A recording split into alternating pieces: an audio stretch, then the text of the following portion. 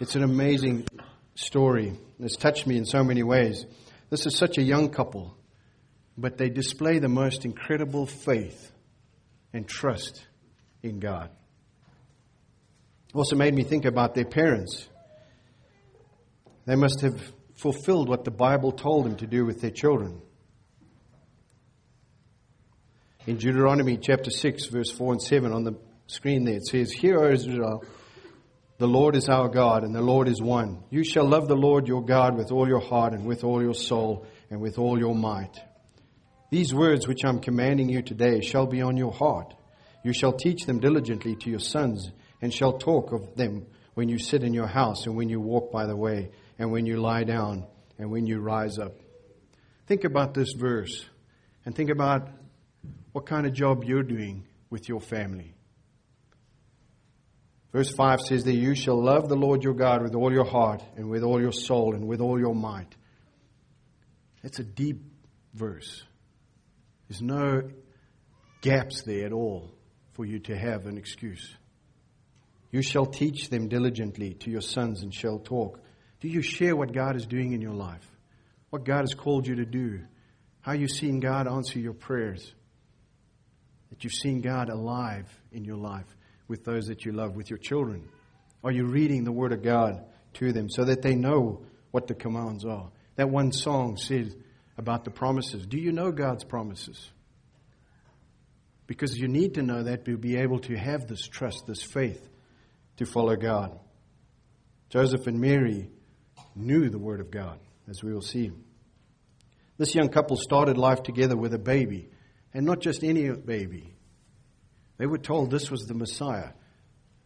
This was going to save the nation of Israel. They were the only ones that believed it. And it struck me how Joseph had this unconditional love for Mary. Even though he encountered and experienced God in that dream, the angel telling him to take Mary as his wife. But how do you face the world with that? You believe it, Mary believes it, no one else does. They have a baby, the Messiah. But they have to face the world around them, the criticism, the mocking, the pointing of fingers, the doubt.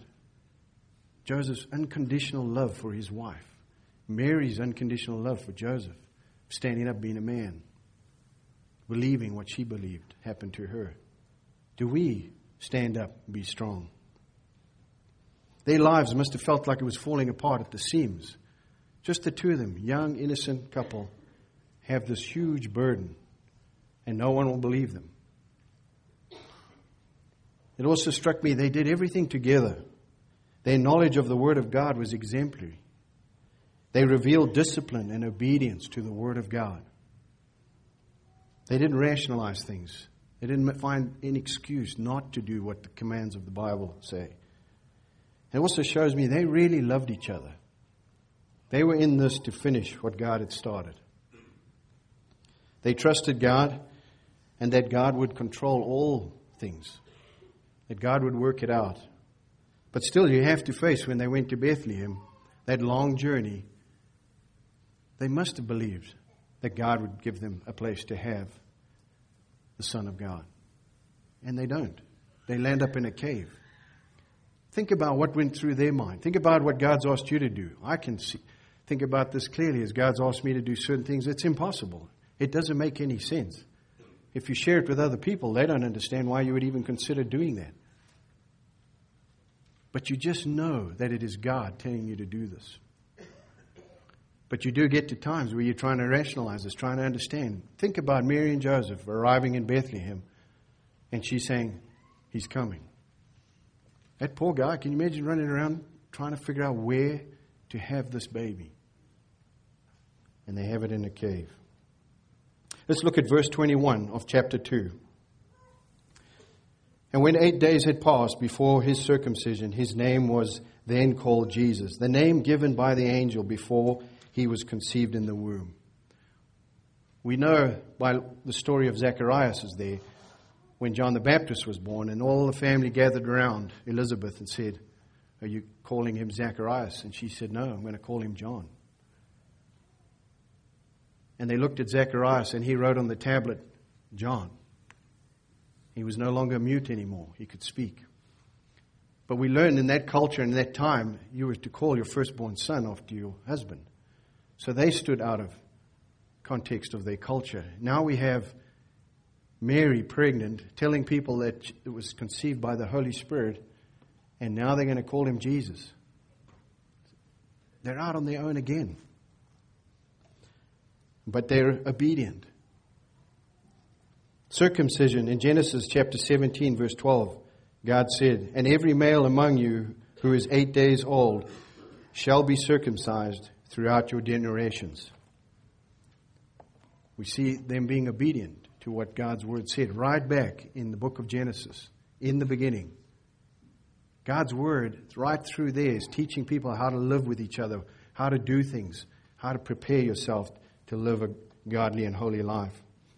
This circumcision is instituted was for three purposes. First one, it had health benefits. It also was for the Abrahamic covenant. It was the mark of Israel's identity. It was an object lesson of the need for cleansing from depravity of sin as well.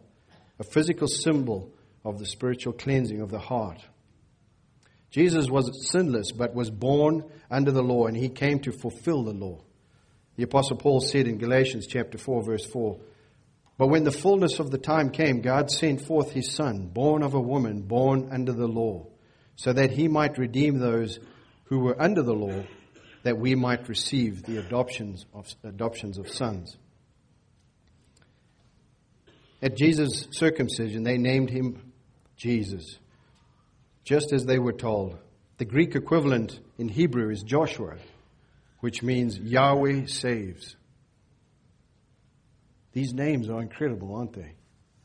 What a fitting name for the one who was born to save his people from their sins. And the key verse in Luke chapter 19, verse 10 says, "For the Son of Man has come to seek and to save that which was lost." That's what God came to do. And Jesus fulfills you when you accept Jesus as your personal Savior. The Spirit of God, the Holy Spirit, indwells you. So is God still on this quest to seek those which are lost? 1 Timothy chapter 2, verses 3 and 4 says, "This is good and acceptable in the sight of God our Savior, who desires all men to be saved and to come to the knowledge of the truth." This is what God desires. So what part do we have in this? John 3:16, a verse that impacts the whole world in sport and everything. "For God so loved the world that he gave his only begotten Son. Whoever believes in him shall not perish but have eternal life." What does eternal life mean to you? It impacted me when I did my first funeral. A really good friend of mine phoned me and said he'd been given 3 weeks to live. Would I do his funeral? I couldn't believe it. I watched this man slowly die. But he waited in silence. He waited for the Lord. He had no fear. He had no worry, no doubt where he was going. It made eternal life impact me even bigger. This man was excited to meet the Lord one day. So let's look at verses 22 to 24 in Luke. Follow along with me in the Bible. It says, "And when the days for their purification according to the law of Moses were completed, they brought him up to Jerusalem to present him to the Lord. As it is written in the law of the Lord, every firstborn male that opens the womb shall be called holy to the Lord, and to offer a sacrifice according to what was said in the law of the Lord, a pair of turtle doves or 2 pigeons." Here we see Joseph and Mary. They know the law. They know what the Word of God, and at that time they have the Old Testament. They know God and what's written in that much of the Bible. They know what God has done to Israel. They know what God is capable of doing. They are spiritually disciplined to obey God. They don't want to upset God. Joseph and Mary, being obedient to the Word of God, the law of Moses, like the circumcision, a woman's purification after childbirth illustrated the need for cleansing from sin.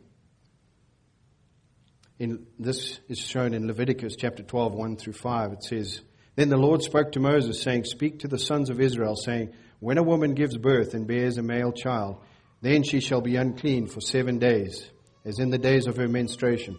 She shall be unclean. On the 8th day, the flesh of his foreskin shall be circumcised. Then she shall remain in the blood of her purification for 33 days. She shall not touch anything consecrated, nor enter the sanctuary until the days of her purification are completed. But if she bears a female child, then she shall be unclean for 2 weeks, as in her menstruation, as she shall remain in the blood of her purification for 66 days. They're following the Old Testament. They're following the law of Moses. They're being obedient, spiritually disciplined in the Word of God. Psalm 51:5 says, Behold, I was brought forth in iniquity, and in sin my mother conceived me. After Mary's purification were completed, she was again permitted to enter the temple. The couple did this together. In verse 22, you see, they brought him, that is Jesus. They did this together. Our marriages today, we need to look at doing things together. Not saying, I'm too busy at work, maybe you should go do that, you're quite capable of doing it. They did this together. Doing things together is important. They brought Jesus to Jerusalem to present him to the Lord. And this was spoken of in Exodus chapter 13, verse 2. It says, Sanctify to me every firstborn, the first offspring of every womb. See, they're obedient to the Word of God. They know it. They have a fear of the Lord, in reverence and in awe. The setting apart of the firstborn was not for priestly service, because priests came from the tribe of the Levites. Jesus was from the tribe of Judah, and so his dedication was to God. Joseph and Mary living out their spiritual life, and that happens only by knowing the Word of God. God says believing it and having the discipline and the commitment to apply it to one's life. This will be possible. But without that discipline and commitment and applying it to your life, it's not going to be possible. The practice of spiritual discipline makes us more sensitive to the Lord. The more that you look into the Word of God and understand what He's saying, every circumstance you face, there'll be an answer in the Word of God for it. Whatever you're struggling with, whatever you're going through, you need to look into the Word of God. And when you do that, you become very sensitive to the way He communicates with you. They both lead a disciplined and spiritual life, and something in our marriages we need today. Both of them obedient to what the Bible says. And I wonder if Joseph and Mary made the same decision as Joshua did. In chapter 24, verse 15, it says, Choose for yourselves today whom you will serve. But as for me and my house, we will serve the Lord.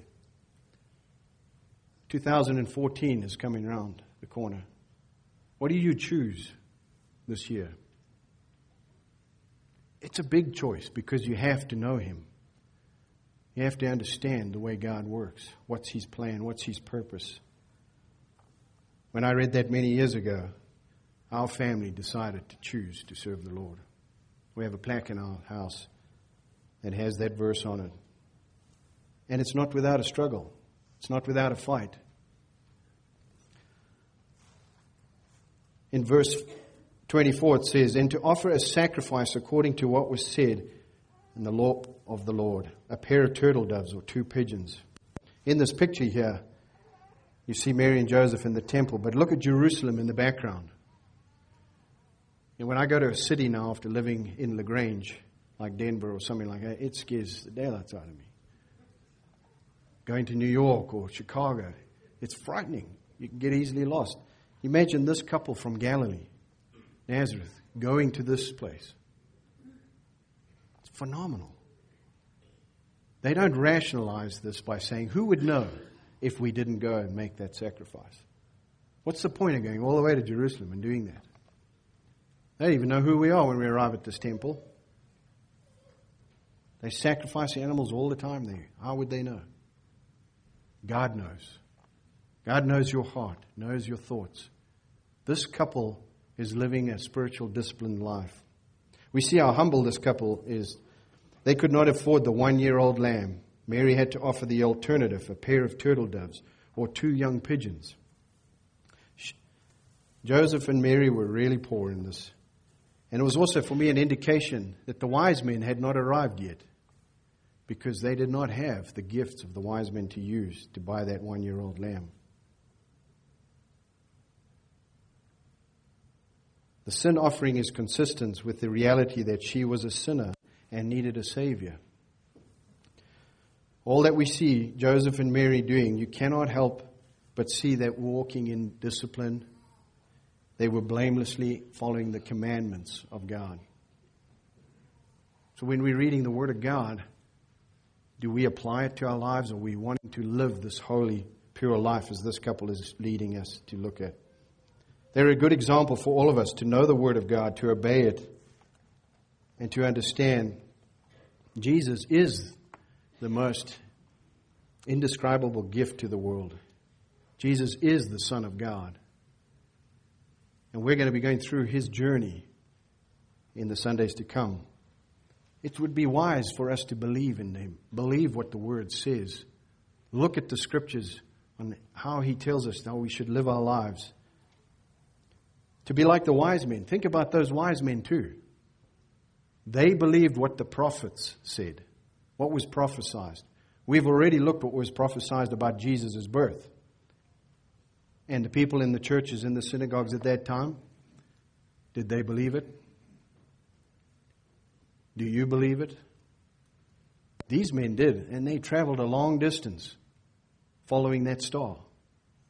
They wanted to meet the Messiah that was promised and was fulfilled. Do you believe what the Word of God says? Think about this couple. Think about what they saw, where these wise men come. And the shepherds also believed what they heard and saw. It is the greatest gift of all. All you have to do is believe and receive this gift, the gift of eternal life.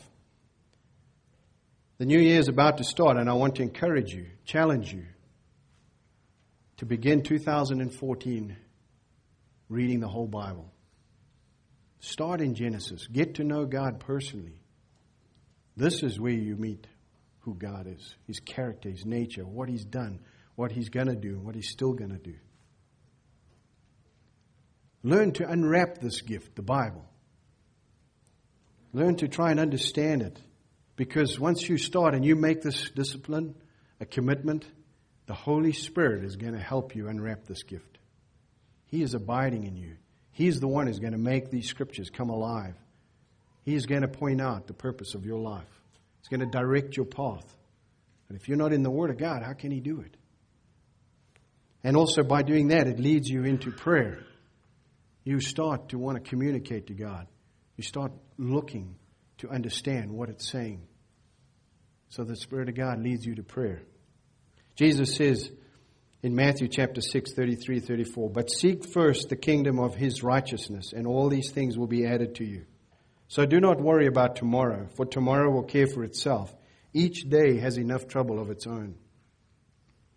Do we live a life like that? Is it possible? It is possible. Henry Nouwen, a Roman Catholic priest, wrote this: "Setting our hearts on something involves not only serious desire, but also determination. A spiritual life requires human effort. It's your choice. It's your decision to read the Word of God, to get to know Him personally. The forces of evil will keep you rationalizing this. It'll line you up with what other people are saying, what other people are doing. Like the word I've heard so many times since I've been here in America is legalism. Isn't that a bit legalistic to do that?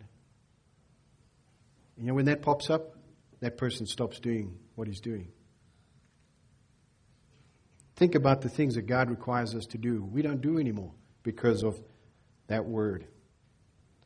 Satan will be pulling you in different directions, pulling you back, telling you that God cannot do the impossible. Pulling you back to a life of worry, doubt, fear. This force is powerful. It's not easy to overcome. He will tell you your marriage cannot be fixed. Where you're working, they won't listen to you. My kids won't change. This won't work, that won't work. That's not of God. What did we see in the verses with Mary? When Mary said, "How is this possible?" What did Gabriel say? For nothing will be impossible with God. Seek the kingdom of heaven, and all things will be added to you. Ephesians chapter 6, 10 through 13 says, "Finally, be strong in the Lord and in the strength of His might. Put on the full armor of God so that you will be able to stand firm against the schemes of the devil. For our struggle is not against flesh and blood, but against the rulers, against the powers, against the world forces of this darkness, against the spiritual forces of wickedness in the heavenly places. Therefore, take up the full armor of God so that you will be able to resist in the evil day, and having done everything, to stand firm." You have to stand firm. We can overcome, because in John 16, Jesus says, "These things I have spoken to you, so that in me you may have peace. In the world you have tribulation, but take courage. I have overcome the world." It's a promise. Look at that. He's telling you, through Him, you can overcome what you face. 2 Chronicles chapter 16 verse 9 says, "For the eyes of the Lord move to and fro throughout the earth, that He may strongly support those whose heart is completely His." Have you surrendered completely to God? Are you committed to your walk with Him?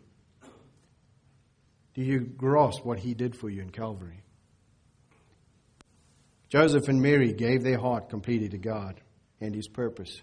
If you allow yourself to look at the story past Jesus' birth to this couple and what they faced, and as we read on, you will see it is an amazing journey this couple have. They stood firm. They had committed their heart to God. As we face another year, God wants to show you what He can do in you, for you, with you, and through you. The question is, will you let Him? 2014 should be something you desire to see a complete change. The impossible becoming the possible. The miraculous coming through. Prayer being answered. I know some of you have been praying, and we have seen some amazing prayers being answered. And in time, I'm sure those people will share those testimonies. You have to believe. Joseph and Mary believed. But they showed great respect for the Word of God if you really look at their commitment to following through the law of Moses. Nothing is more important than our concept of God. Think about this. What picture do you have in your mind of God?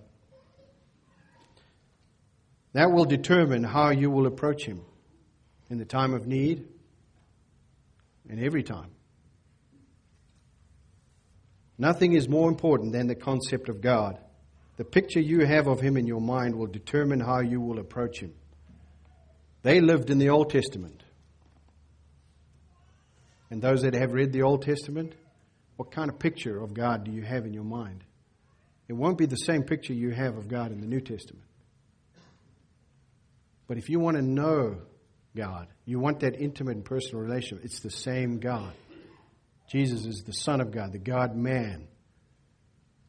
How well do you know Him? This couple knew Him and what He had done to Israel and the surrounding nations.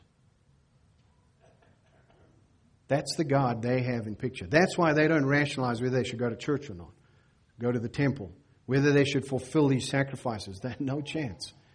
The picture of God they have in their mind is a reverence of God, an awe, a fear of God.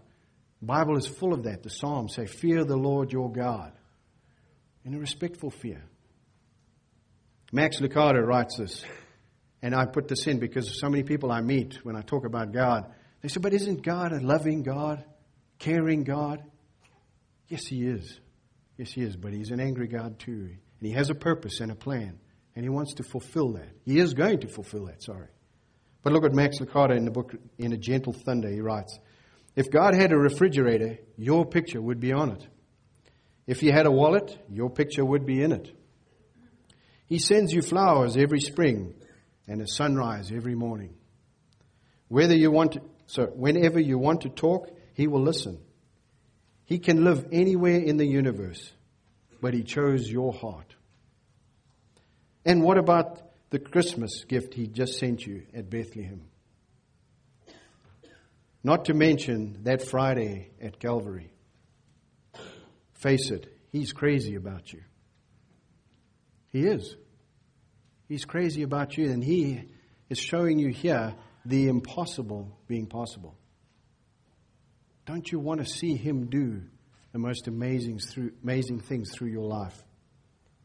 Don't you want to be a part of praying for somebody's need and it coming through? I mentioned last week about that movie, The Nativity, and it's really good. I watched it again with Linda's parents, and it struck me there, and the Lord wouldn't let it go away. The more I prayed about it and thought about why would they put that scripture in? And in part of the film, Mary's helping sell some goat cheese, and she comes to this lady who's teaching the children. And they're teaching from 1 Kings chapter 19, verse 9 through 12, and it's about Elijah the prophet, a zealous prophet for God. But he's run away because Israel's walked away from God, and they are now killing the prophets. They want Elijah's life too. But God instructs Elijah. He says to Elijah in verse 11, go forth and stand on the mountain before the Lord. And behold, the Lord was passing by, and a great and strong wind was rending the mountains and breaking in pieces the rocks before the Lord. But the Lord was not in the wind. After the wind, an earthquake, but the Lord was not in the earthquake. After the earthquake, a fire, but the Lord was not in the fire. And after the fire, listen to this, a sound of a gentle blowing. But the New King James gets it better. Listen to this. And after the fire, a still small voice. NIV says, came as a gentle whisper. So I know some of you ask when I say, God spoke to me. What do you mean spoke to you? Look what it says here. And they had this in this movie twice. When Zacharias' son was born, he was sharing the same story to his baby boy John. And I was wondering why God was making me think about this. It wouldn't go away. Wanted me to share this with you because this is important. Do you hear that still small voice in your walk with God? What has God told you to do? What is He asking you to do or be a part of or get involved in? Or make that call to do this or do that. That's just unbelievable. Where Proverbs chapter 5, 3, 5, and 6 comes through, it says, trust in the Lord with all your heart. Do not lean on your own understanding. Because you will not understand what He's asking you to do, but you'll know that still small voice is asking you to do it. As believers today, we have the Holy Spirit who dwells in us. The day you believed and accepted Jesus Christ, your personal Savior, His Spirit is indwelling you. Not like at this time. The Holy Spirit came and went in these times. Now we have the Holy Spirit indwelling us. Are you listening to that still small voice? Jesus is saying, follow me and we will change lives. It is your choice. It requires discipline, endurance, perseverance, and a desire to finish this race. It's not easy.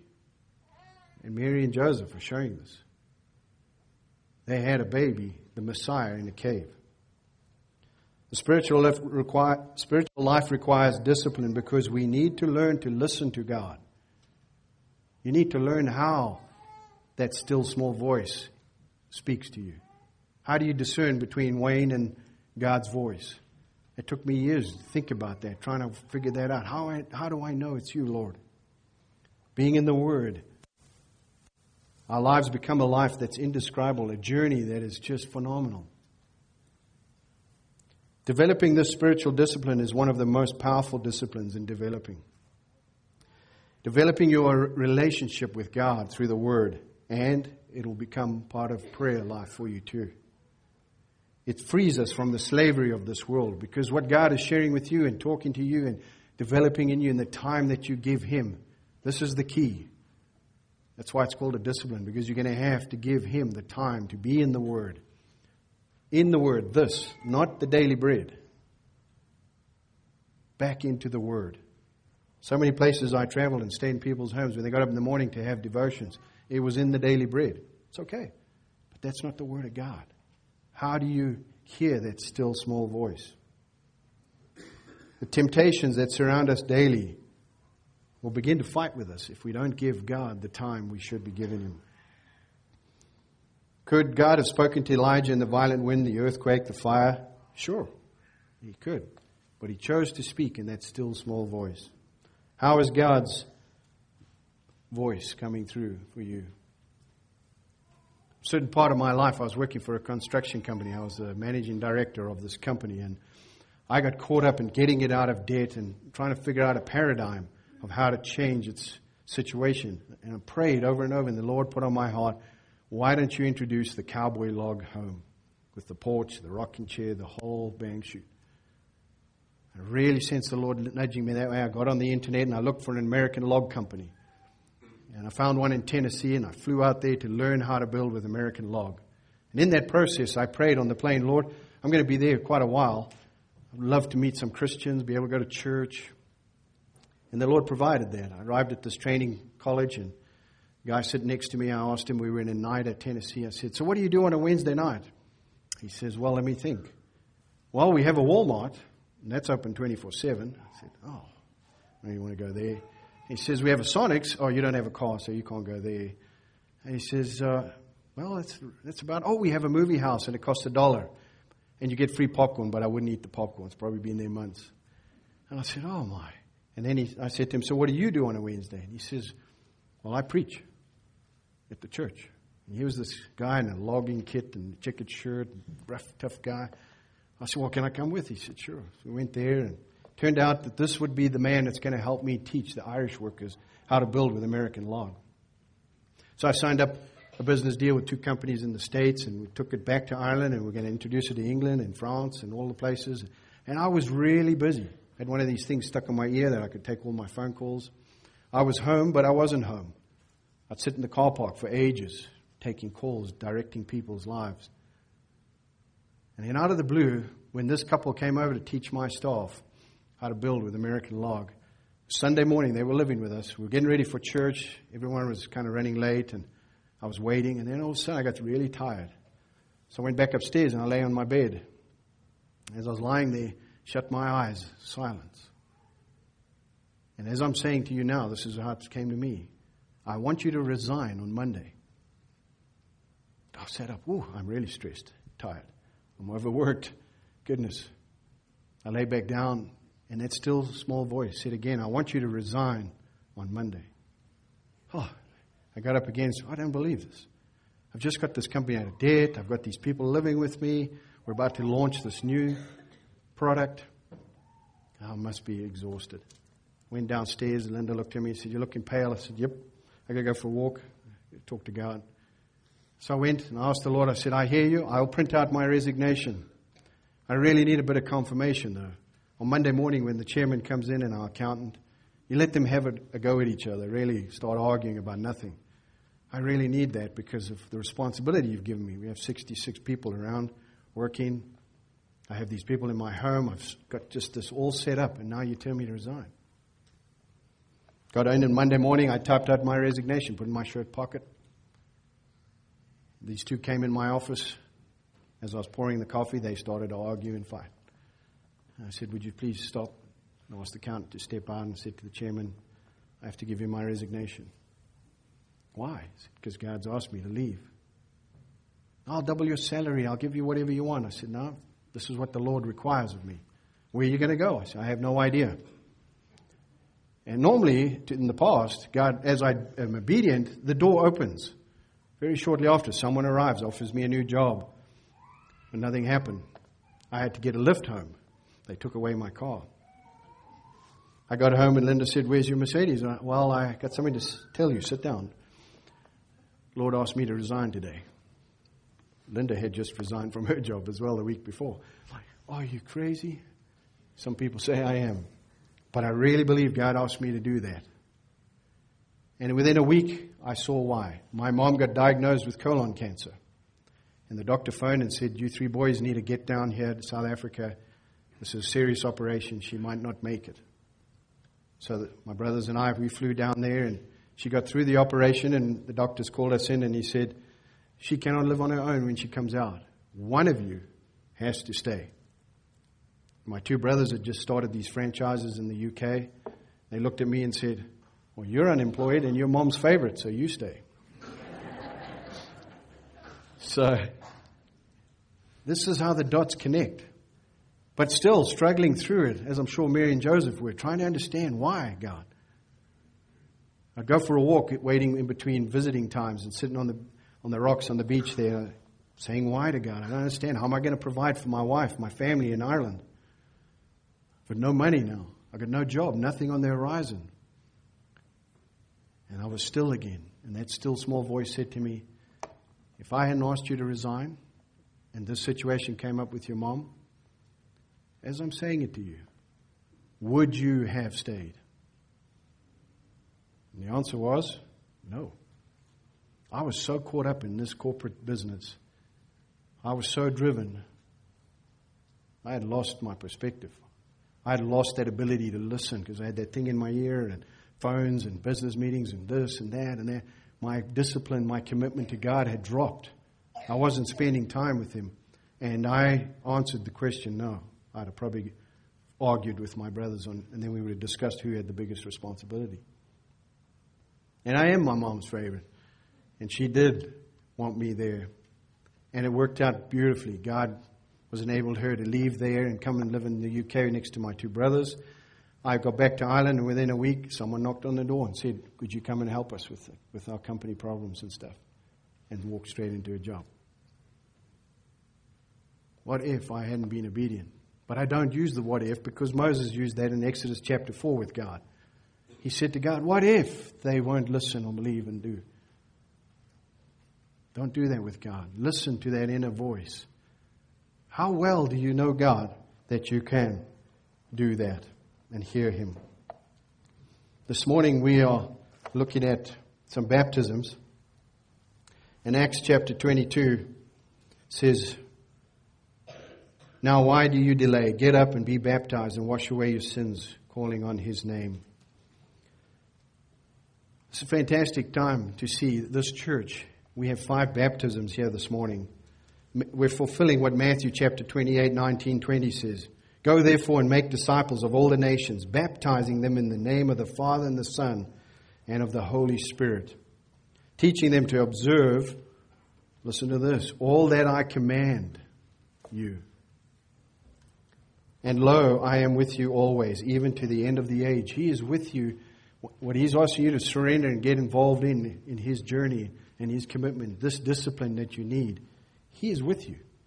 This is what He wants to be a part of. So we're going to have this baptism that Pastor Jake is in the water already. And I'll hand that over to him. Thank you.